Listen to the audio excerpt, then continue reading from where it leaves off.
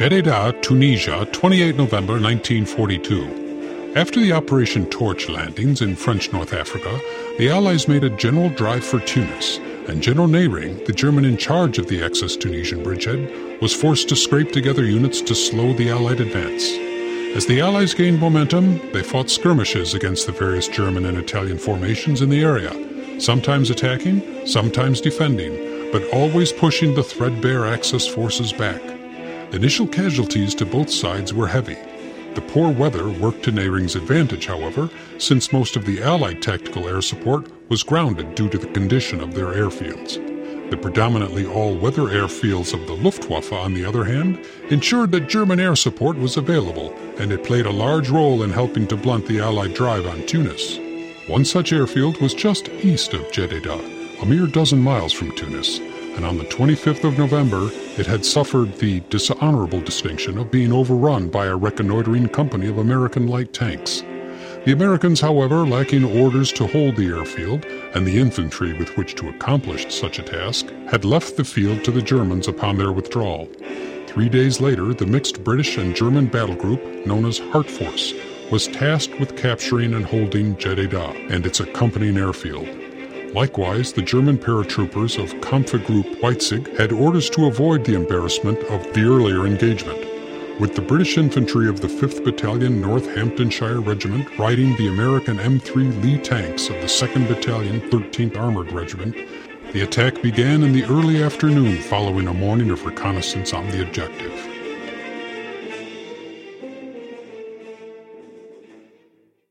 Hello, everybody, and welcome to an extra ASL Extra.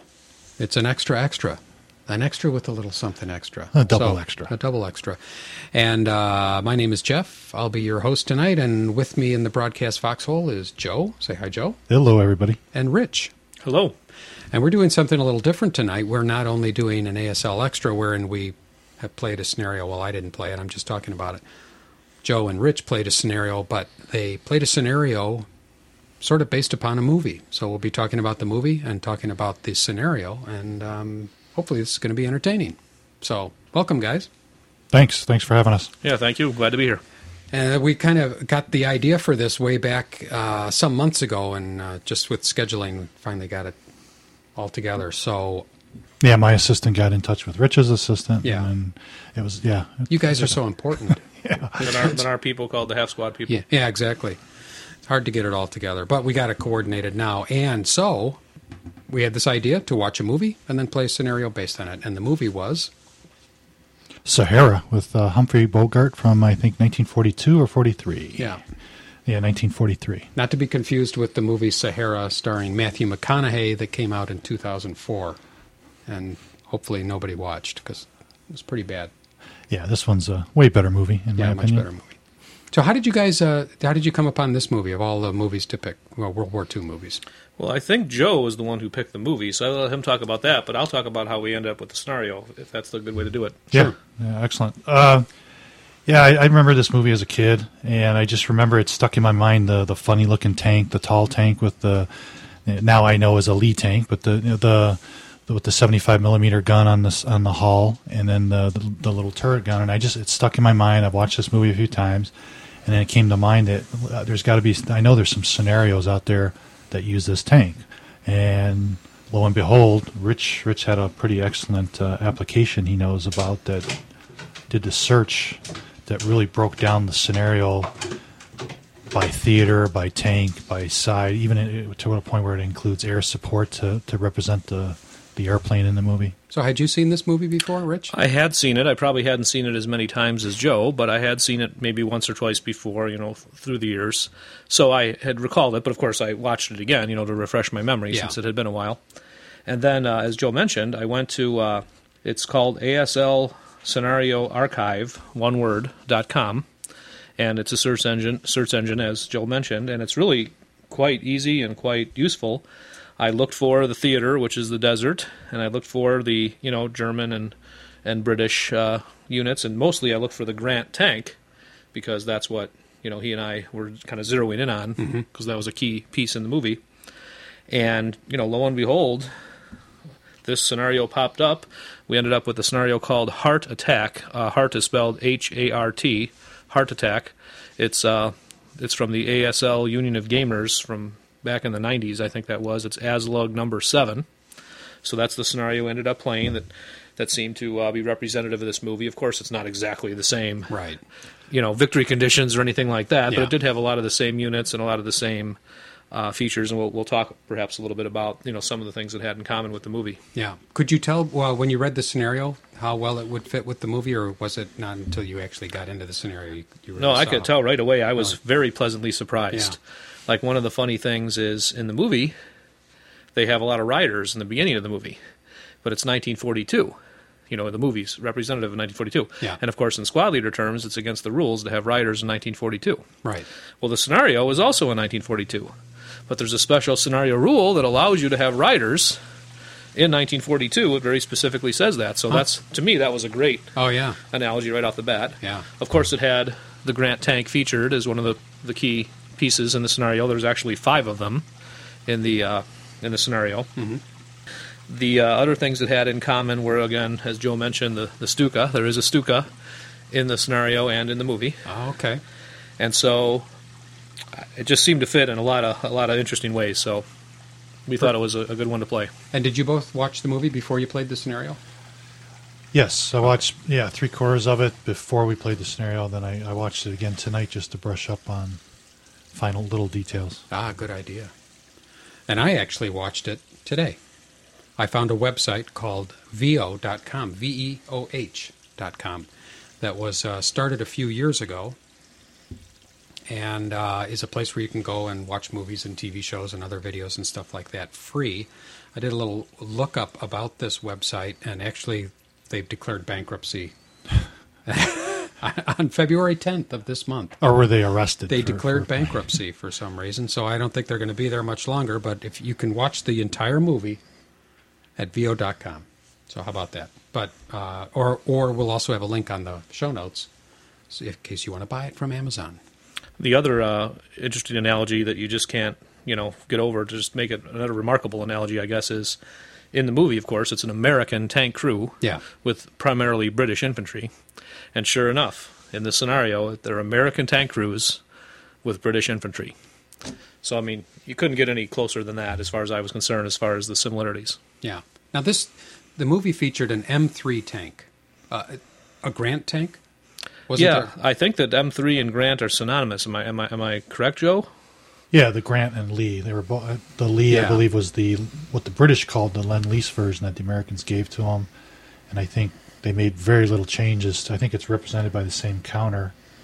They might have made some minor changes to like the gun, the machine gun, or something in the turret. But yeah, and there's 2 main armaments on this vehicle. There's the 37 millimeter, which is a turret-mounted weapon, that's turret-mounted, and then there's the 75 millimeter, which is a it's not turret, it's bow-mounted, I guess. So you have to turn the vehicle itself to move that. Yeah. It's not turret-mounted. like a tank destroyer. Yes. So but again, there's 5 of them in the scenario, whereas there's only 1 in the movie. And it plays a very important role in the movie. So why don't we talk about the movie? I've got the introductory music here. Let's just see if we can hear it.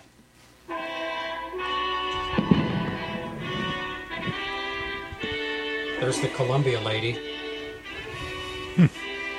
Humphrey Bogart.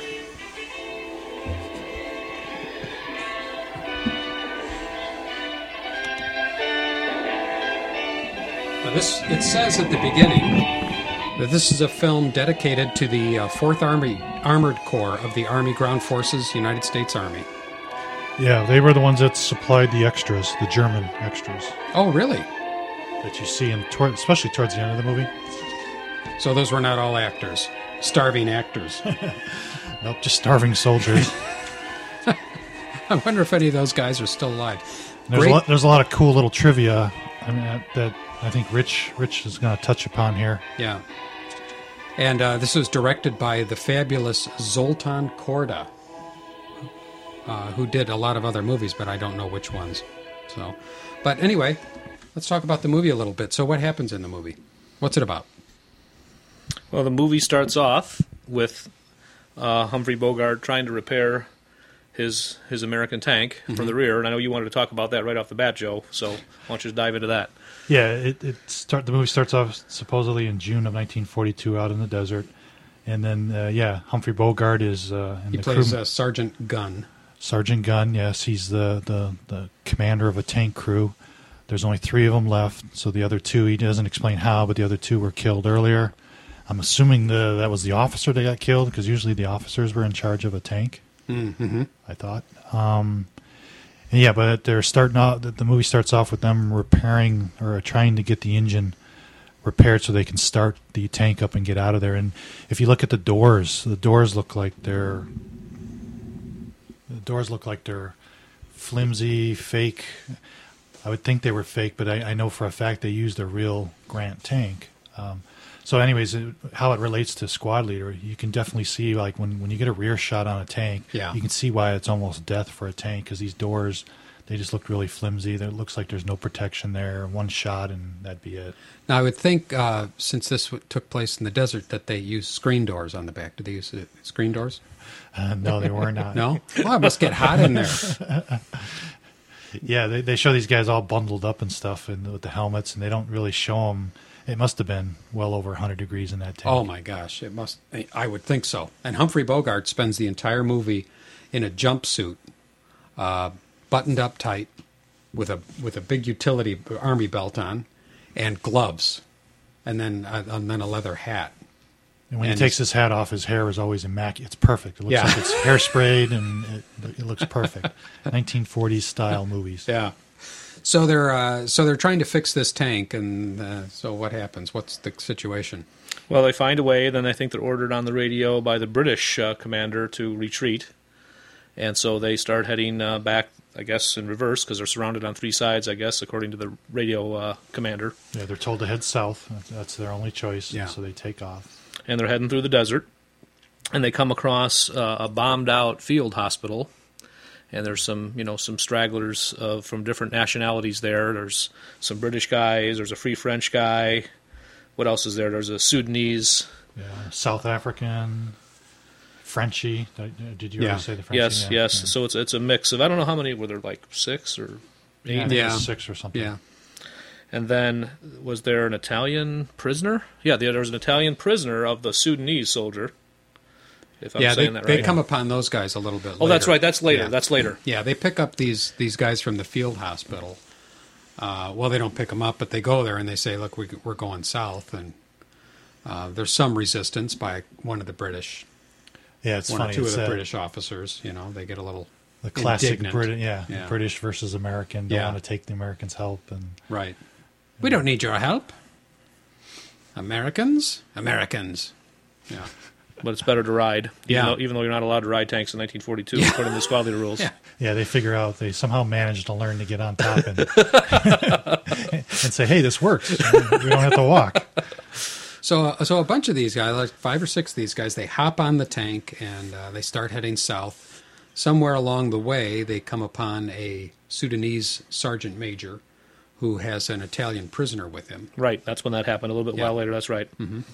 And what do they do to attract them over? Do they fire like a shot, near them? But yeah, rifle shot, I think. Yeah, mm-hmm. Yeah, rifle shot to the front, in front of them or something. Yeah, and then they, I think there's a debate about whether they should take the Italian on, along with them or not. Right, and Humphrey Bogart says, no, we're not taking him. We don't have enough water. We don't, And one of the other guys, one of the British guys says, don't you think we should take him? I think we should take him. And Humphrey Bogart says, well, you won't think that when we're out of food and water.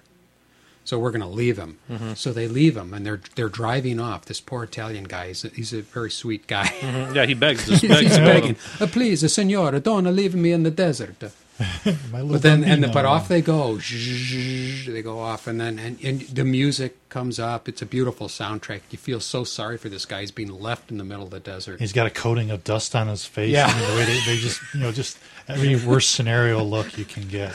And he's clutching this picture of his wife and his child in his hand, and you're feeling so bad for him. But it's war, so the tank gets a couple 100 yards down the road, and then they stop. Humphrey Bogart gets a soft spot in his heart, and After a little bit more music plays. Yeah, a little more music plays.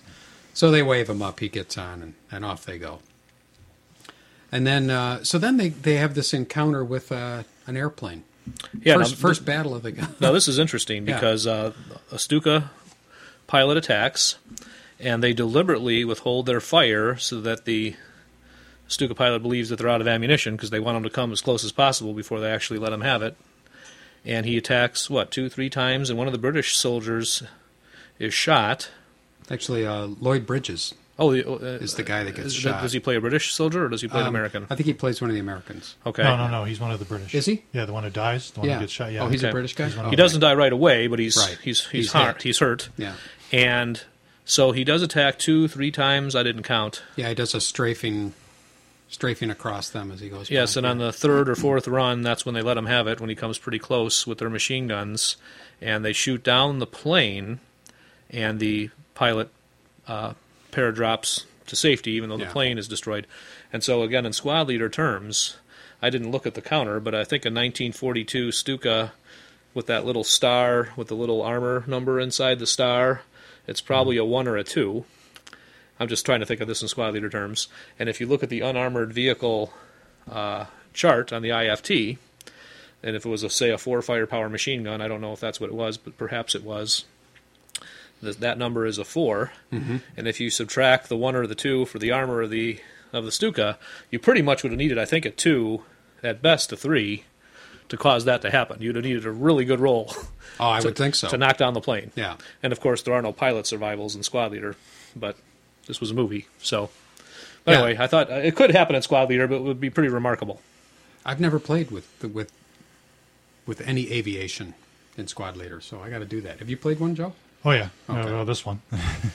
Oh yeah, this one, right? I played a few, but yeah, it's funny. I used to steer away from those because I always thought because the rule itself is kind of abstract. I mean, there's a lot of generalities that to keep the game moving along, and so that's why I didn't want to play it. Because squad leader, you're going is one of the most detailed board games there are, and then you have this really abstract rule like maybe the pilot sees it, and if he does, you kind of figure out this number you need to hit the tank. I mean, it's kind of generalized, and then the anti-aircraft fire involved and all that. And actually, in the movie, I think the movie's supposed to represent a fighter bomber or a fighter because he doesn't drop any bombs; he just kind of strafes. Right. Good point. Yeah. But now I've gotten more and more into it. I think it is kind of a neat little thing. Once you learn the rules, there's a lot of cheat sheets out there to help you with air support. Yeah, it's not too terrible, but you don't use it often enough that it's usually not fresh in your mind. Yeah, exactly. That's always been my problem. But yeah, I like him. So the German bails out and lives, and they take him as a prisoner. Mm-hmm. And besides just moving south, they're looking for water. And this Sudanese sergeant that they have with them knows where the wells are. So, and this was a question of mine. The first time they say where we need to get water, and he says, well, I know where there's a well. It's about 70 miles south of here. So they go to the first well, which is 70 miles, and they get there, and the well is dry. Then they say, okay, well, this well is dry. Where's the next well? Well, the next well is 50 miles away. Anybody know what the range is on an M3? That's exactly what I wrote down in my notes. Okay. Because it's the same thing. He says 60 miles. Yeah. And I'm like, okay, they go 60 miles in a tank. Right. And then... In the sand. In the sand. In the loaded sand, down, yeah. Terrible gas. Yeah. And then they go another 50. Yeah. So I was wondering, what's the range? I don't think the range is too far for those tanks. I think they pretty much... And even though you can assume they took some gas out of them when they came across that bombed out... medical station. They had some vehicles there. Oh, maybe so. Yeah, maybe they took gas. They don't mention it in the movie, but you wonder, would they were real strict about the water, but you would assume they were going to siphon the gas out of the car. Probably so. So maybe that's how they did it. I actually did look up the range on these. What is it? About 120 miles. Okay. Really? Yeah. So then it is feasible. So it's feasible within, but I don't know. Through sand and stuff like that. I don't know. But anyway, we'll cut them some slack. What are we going to do? We'll go with it. Put a disclaimer on the movie. Who are we going to sue? Yeah. I'd like my $3 back, please, on your rental. This was not very realistic. So then they find this next well, which is some sort of a fortification too. Is it like is it a mosque or something? Do you remember? I actually don't remember. Yeah, it looked like just sort of a small little dome covered stone structure. Yeah. Yeah, made to look like something out in the Sahara Desert. Yeah. And it's funny because when I first watched this movie years ago, and then when I watched it last year, as I was watching it, I thought, I love watching this movie because it's so exotic locations, And I like to watch it in the winter here in Chicago when it's so bloody cold, because it's like being at the beach. But actually, they didn't film the movie in the Sahara, probably because they filmed this in 1942 and they didn't want to be filming in a war zone. Would have been pretty dangerous. So where did they actually film this? Well, according to the notes that Joe and I looked up, they filmed it in a desert in California. Let's see, where is the exact desert name? It says it here somewhere, but it was in Southern California. And again, as Joe mentioned, they used American soldiers to pretend they were the Germans. We haven't gotten to that part yet. Yeah, the Mojave Desert of Southern California. Okay. Other interesting points that I think we glossed over that I meant to mention, just again, squad leader rules compared to the movie. Yeah. When they almost invoke no quarter No. with that Italian prisoner, if you want to call it that. Oh, yeah, right. Well, not really no quarter. No quarter would mean you eliminated him. They didn't eliminate him. They just sort of left him there. They left an unarmed unit, I guess. So, and in squad leader, you can do that. You can leave the prisoner unarmed, just wandering around. We already talked about the riders. The other interesting thing is the Allied leadership. There are rules in squad leader, if you recall, about an Allied leader. I think his morale, or not his morale, but his effectiveness is one less than it normally is when he's trying to rally or direct the fire of Allied troops that are not his exact nationality. So if Sergeant Gunn, Humphrey Bogart, is indeed the leader of this group, which yes. I think he was, if he's directing the non-American units, he would be a little less effective. Here's a question. How would you rate both of those leaders? Like Humphrey Bogart, I would rate as like a 9-1 armor leader. Then the British medical officer, he was kind of like, I'll let the enlisted guy be in charge. So yeah. And what would you rate him? I mean, just out of curiosity, I always like. I don't know. 7-0. Yeah, I'd say sure. I would say 7-0. We'll go with that. Yeah. Okay. Yeah. He wasn't too effective. Also, there's a lot of startup rules, at least would be the analogy I would use. Yeah, exactly. The tank kept sputtering and right. having to get worked on from time to time. So those are sort of analogous to a startup role in squad leader, I thought. And are there startup roles related specifically to desert? I don't remember from our Sand, Kamsen sand blowing scenario. If we had a startup penalty. We didn't have sand in our scenario. It was a desert scenario we played, but it was not with sand. So I don't know the rules of sand. Maybe you know them, Joe. I don't know the sand rules. Yeah, I want to say from Tarawa that when you start up, you got to in the sand. The tanks are going to have to do a bog check. Yeah, I want to say. There is also running out of fuel rules in squad leader. I think it's an SSR where you roll, and I can't remember exactly how it works, but if you roll a certain something on the color die roll based on the special rule, and then you move that many movement points. In other words, it's a secret die roll. So your opponent makes the roll secretly, and then he watches to see how many movement points you use, and if you exceed the number, you've run out of fuel, and he can call that on you. Wow. So you're kind of playing a risk by even moving. So that's a special rule that doesn't happen very often, but again, that would be analogous to a squad leader rule that does exist that seemed to be happening to them. Of course, there's the heavy dust. Yeah, they had a nice sandstorm in the movie. A lot of that. Really, it's kind of a funny. I thought it was kind of a funny scene where they're in the sandstorm. Humphrey Bogart is in the tank, looking out through the front port, driving it, and it's like there's somebody out in front just throwing like buckets full of sand through the window, and he's hunched over there, and there's a guy sitting behind him saying, I don't know how you can see, or something like that. And Humphrey Bogart turns around and he goes, yeah, it's pretty tough. And all you can see are his white teeth, his big white teeth. And then his face is just covered with sand. And he turns back to the front and somebody throws another bucket of sand in front of the fan or something. In front of a fan. Yeah, how else could they do it? Yeah, I don't know. But I bet he was glad when that scene was done. Brush his teeth. Oh, yeah. There's also the prisoner interrogation, which, again, is a special rule in squad leader. I think it's in Chapter E. And it's, again, only invoked if there's a special rule that calls for it, but it's there.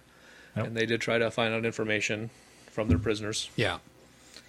And then they captured more prisoners later, which we haven't gotten to yet, where they interrogated them as well. So we'll hold that thought until we get to that part later.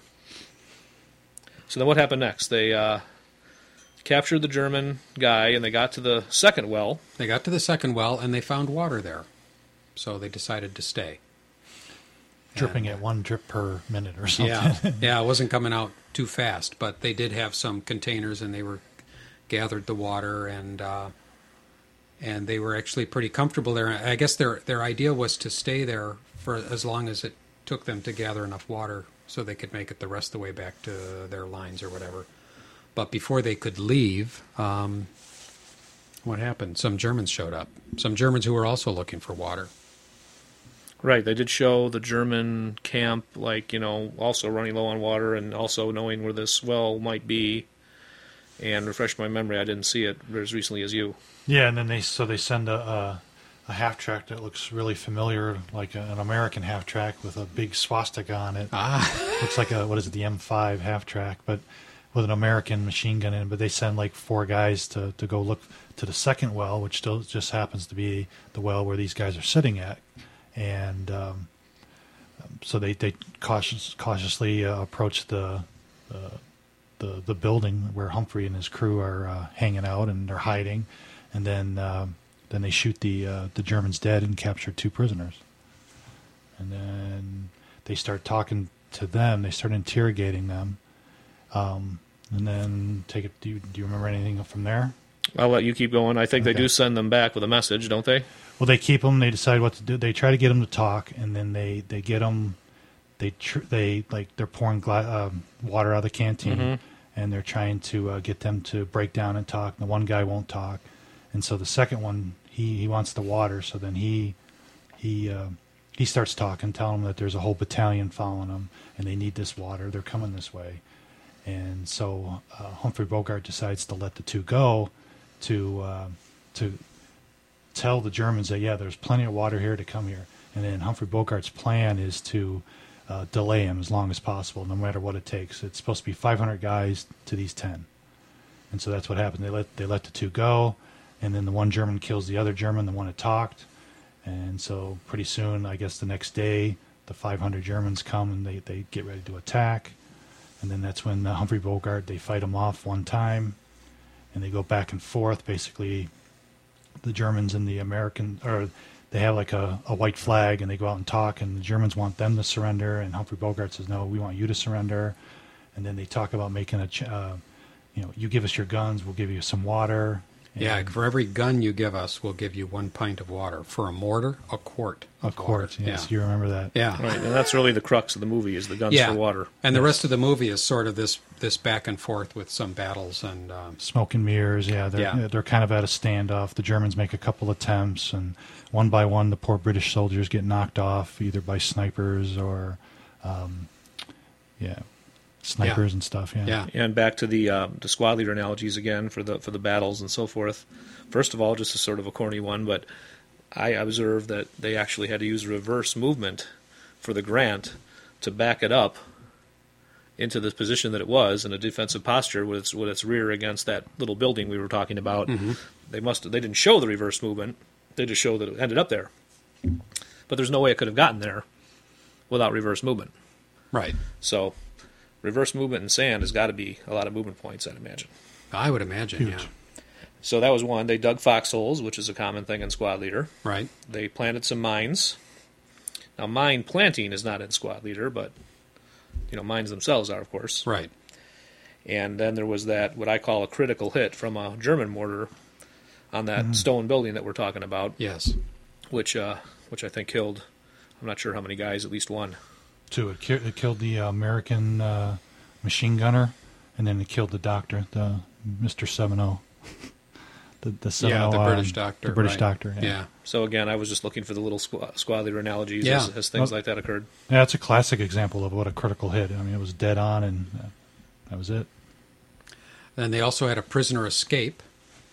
Yeah, an escape prisoner. Good point. Yep. And who was then pursued.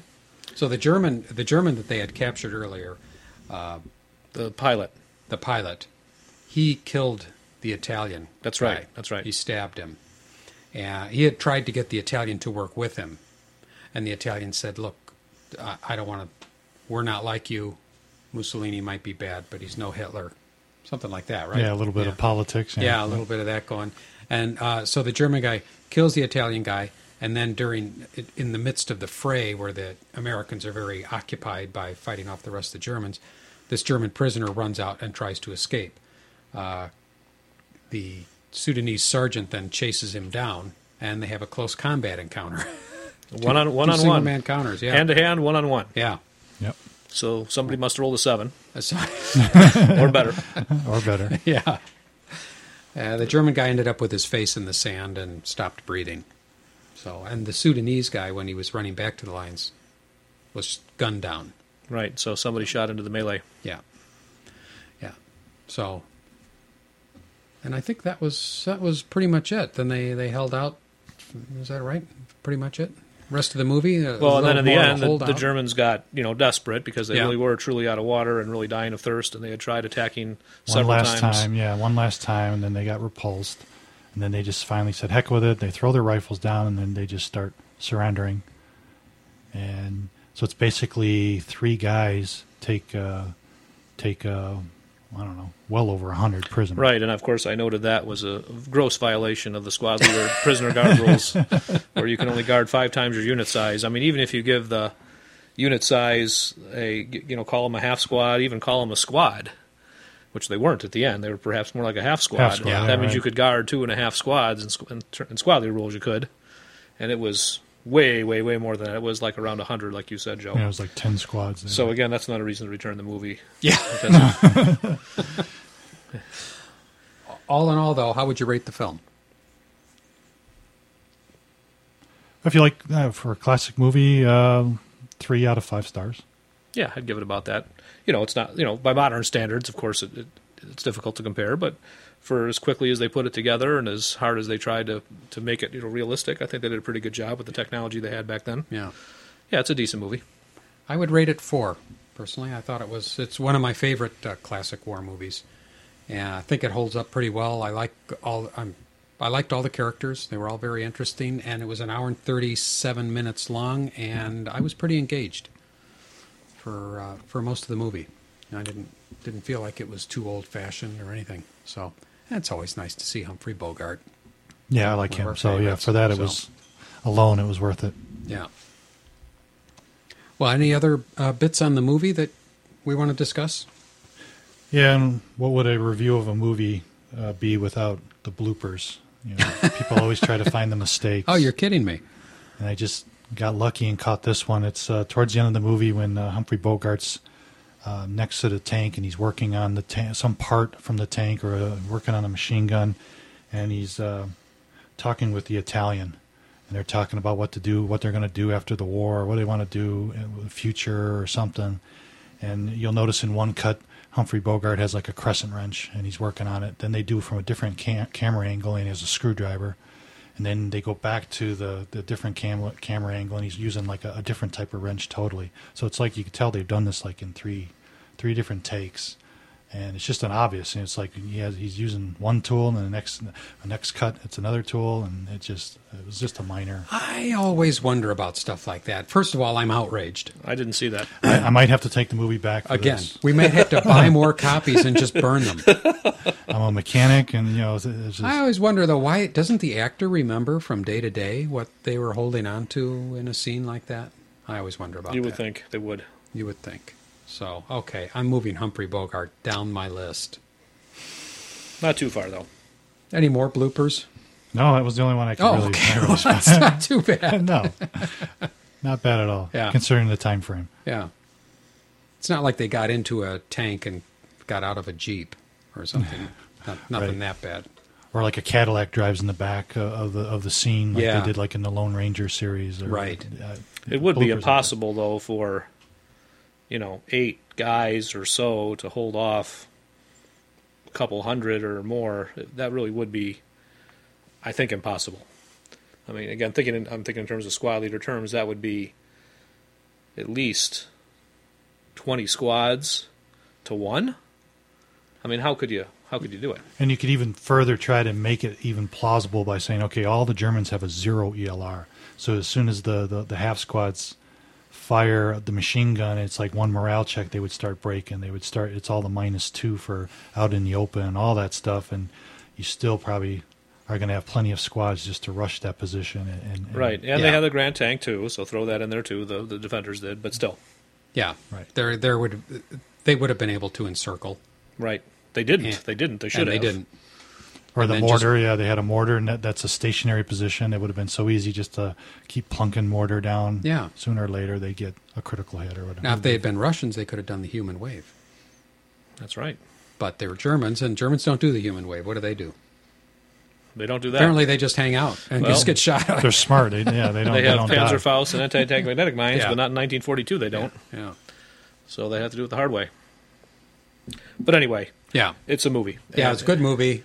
Good to watch. Fun to watch, and fun to then relate it to squad leaders. So then you've got this scenario, and how did that go? Well, the scenario is quite different. The scenario, the British and the Americans are on the attack, and the Germans are on the defense. The Germans have one of their good old 88L anti-aircraft, or anti-tank, actually, guns, and they also have a couple of tanks that come to reinforce them in the middle of the game. And so it's, again, there's no well involved, there's no, it's not that. And there's no, it is sort of a desert scenario, but the terrain is really, it's in Tunisia, but it's really not desert terrain. They have, olive groves as one of the special terrain features, which are, unique. They're kind of like orchards, except they also have a +1 TEM, as well as a +1 hindrance. Okay. And that gives the British a little bit of covering terrain as they move forward on the German positions. And the British also have these, they call them gammon bombs. It's kind of like they have an inherent demolition charge with them. It's not as powerful as a demolition charge. It's a little weaker. But they have these inherent gammon bombs, and you have to roll, I think, 2 or 3 or less or something like that, Joe? Right. It's similar to the ATMMs, I thought. The anti-tank magnetic mines, where you need a 3 or below to have possession of one. And then once you do, then your odds are increased in the actual close combat phase when you go to attack the tank. Right, if you attack, but you can also attack infantry with them too. Right. But again, you need to roll lower than the number to have them. But they're inherent, so you can any British squad or half squad can roll for it. He's got nothing to lose. Yeah. So that's a good thing. I played the British, and I had the 5 Grant tanks, but they have inexperienced crews. So which means you have kind of like a 6+1 armor leader is inside each one, is what that means. And they break down on an 11. Both of those guns break down on an 11. So you pretty much want to keep them buttoned up, because with the 6 morale, they're unlikely to pass any morale checks that they'd have to take. So you want to keep them buttoned up. The really most powerful weapon that the British have is their OBA. And it's an OBA guy, and he's on level 5, which is very high, on a board edge. And so I looked the scenario over before Joe and I played, and I saw some of the major places that you could see from level 5, which is pretty good. And so I tried to throw some smoke, which allowed my infantry to move in, and Joe took some photographs, which you're going to post, I understand, along with our comments here for this scenario, for those who want to check out the scenario. And it really is a really fun scenario. I think it's pretty balanced. I don't think we're going to analyze the scenario to death here, as far as, like a normal ASL extra where you'd really get into it. We're not. Right. That's not our purpose here today. But, the radio is key for the British to throw some smoke and put some cover down. I think I did foolishly use HE on one occasion, and I'll let Joe to talk about that because it's too heartbreaking for me to say. Well, you lost 2 tanks in that game. I got one with was it my I believe it was with my 88L gun. It came out of hiding, and I think it tagged that tank.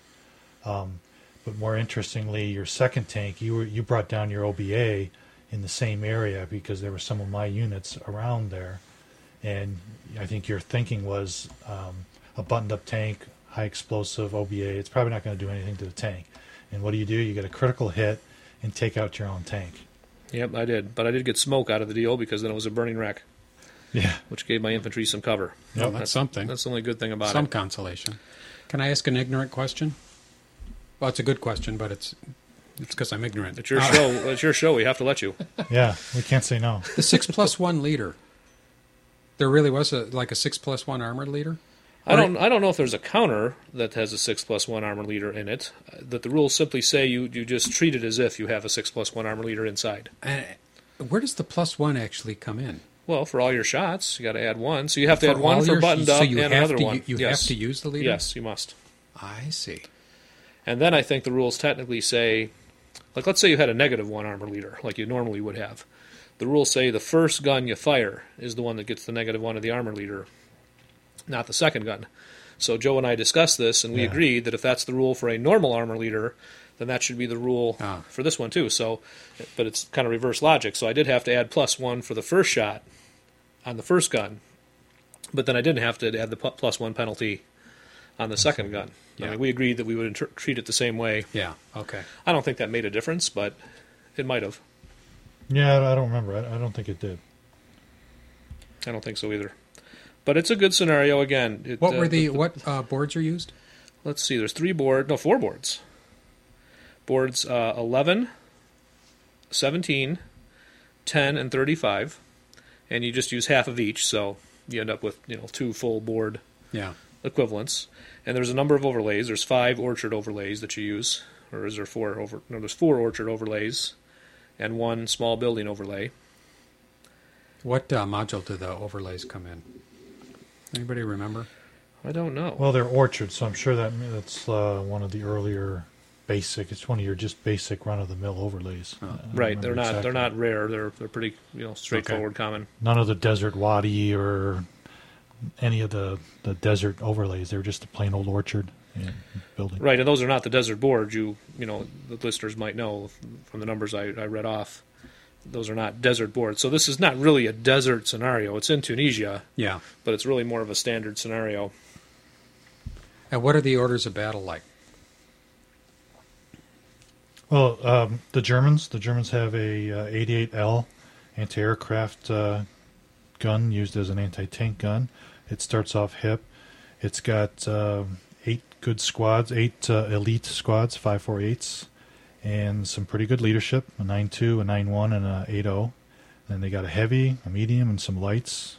Of course, demolition charge and a mortar. And then they also on, turn 4, they got 2 Panzer III tanks with a 9.1 liter. So they're loaded for bear. They're pretty well equipped Germans. Yeah. And you get a fighter bomber, don't forget. And then of course the fighter bomber air support comes into play on turn 5. And the British, they have 9 4.57s that kind of set up as infantry, and they have a really good 10 -2 liter to go along with that, and some odd weapons, some machine guns, some mortars, some things. I shouldn't belittle the mortars. The small mortars both have smoke. S7, as I recall. So again, I'm a big proponent of smoke, and so I always look for opportunity to have that. Yep. Then the second group, again, they got these 5 American AFVs, the Lee Grant tank, or the M3 Lee tank, I should call it. And then they have 5 British squads riding, per that special rule that we talked about. Right. On the 5 tanks, so they're kind of in a different group on a different board, moving kind of on the other side, kind of sweeping around the Germans. And so then the British have to take, what does it say here? They got to control all stone building locations within 6 hexes of a given hex by the game end, but they got to do that without losing 50 casualty victory points. And I counted in my notes here that there are 25 stone building hexes that they have to take to satisfy that victory condition, which is quite a few. And do that without losing, as I mentioned, 50 points worth of equipment or, units. It's a good scenario. I think it's balanced. I don't know what the record is on Roar. Do you know? I thought it was pretty even. I don't remember the exact number, but it wasn't too far off on wins versus losses. How many turns is it? 8? 7.5 I got. 7.5? Yeah, it's an old style, meaning long scenario, almost 8 turns. I think the key is the 88L really has to be in a great spot. And your spot was fine, but as I recall, I think you did kill 1 tank with it, but I think I must have just been fortunate that I stopped most of my tanks such that he couldn't see it. And then I knew where it was. Yeah, then it melted on turn 3. Yeah, okay, it malfunctioned. Which makes me a very skillful player in addition to that. But I critical hit myself too, so Yeah, you helped me, and I still only managed. I have in my notes here like 17 points, 17 victory points I got off of you. The 2 tanks, a couple squads here and there, but yeah, I think I did. I think I was fortunate with the radio too. Didn't the radio usually come within a hex or so of where it wanted to be? As I recall, the radio worked pretty well. Right. Although you had a scare for a moment that your very first card you took, the OBA card, the battery access, That's right, you got a red. Right, but then it was out. Yeah. It was gone after that. Yeah. The red card was. So, and the British have 8 black and 2 red, so there's only 1 red left, which you might say, so I was thinking that was a good thing, because now the odds of me getting a red card were only 1 in 9. Yeah. But you were probably thinking, it's going to run out. If he hits that red card, it's history. But I did keep it for a few turns. But anyway, I recommend the scenario quite a bit to your listeners, and you can post these pictures to see some of the setup and some of the mid-game, where we were at mid-game. And then, those are great pictures, too. How long did it take to play? It was right around 3 hours. Yeah, that sounds right. Oh, so pretty manageable. Yeah, it wasn't too bad. So, well, that's cool. That's great. Well, guys, that's it. I guess we've covered all the bases, and that was a very good report. What would be fun for another scenario/movie combo? There's got to be hundreds. A number of them. If we did a little looking, we can probably find some good ones. I know one that I really want to do is PT 109.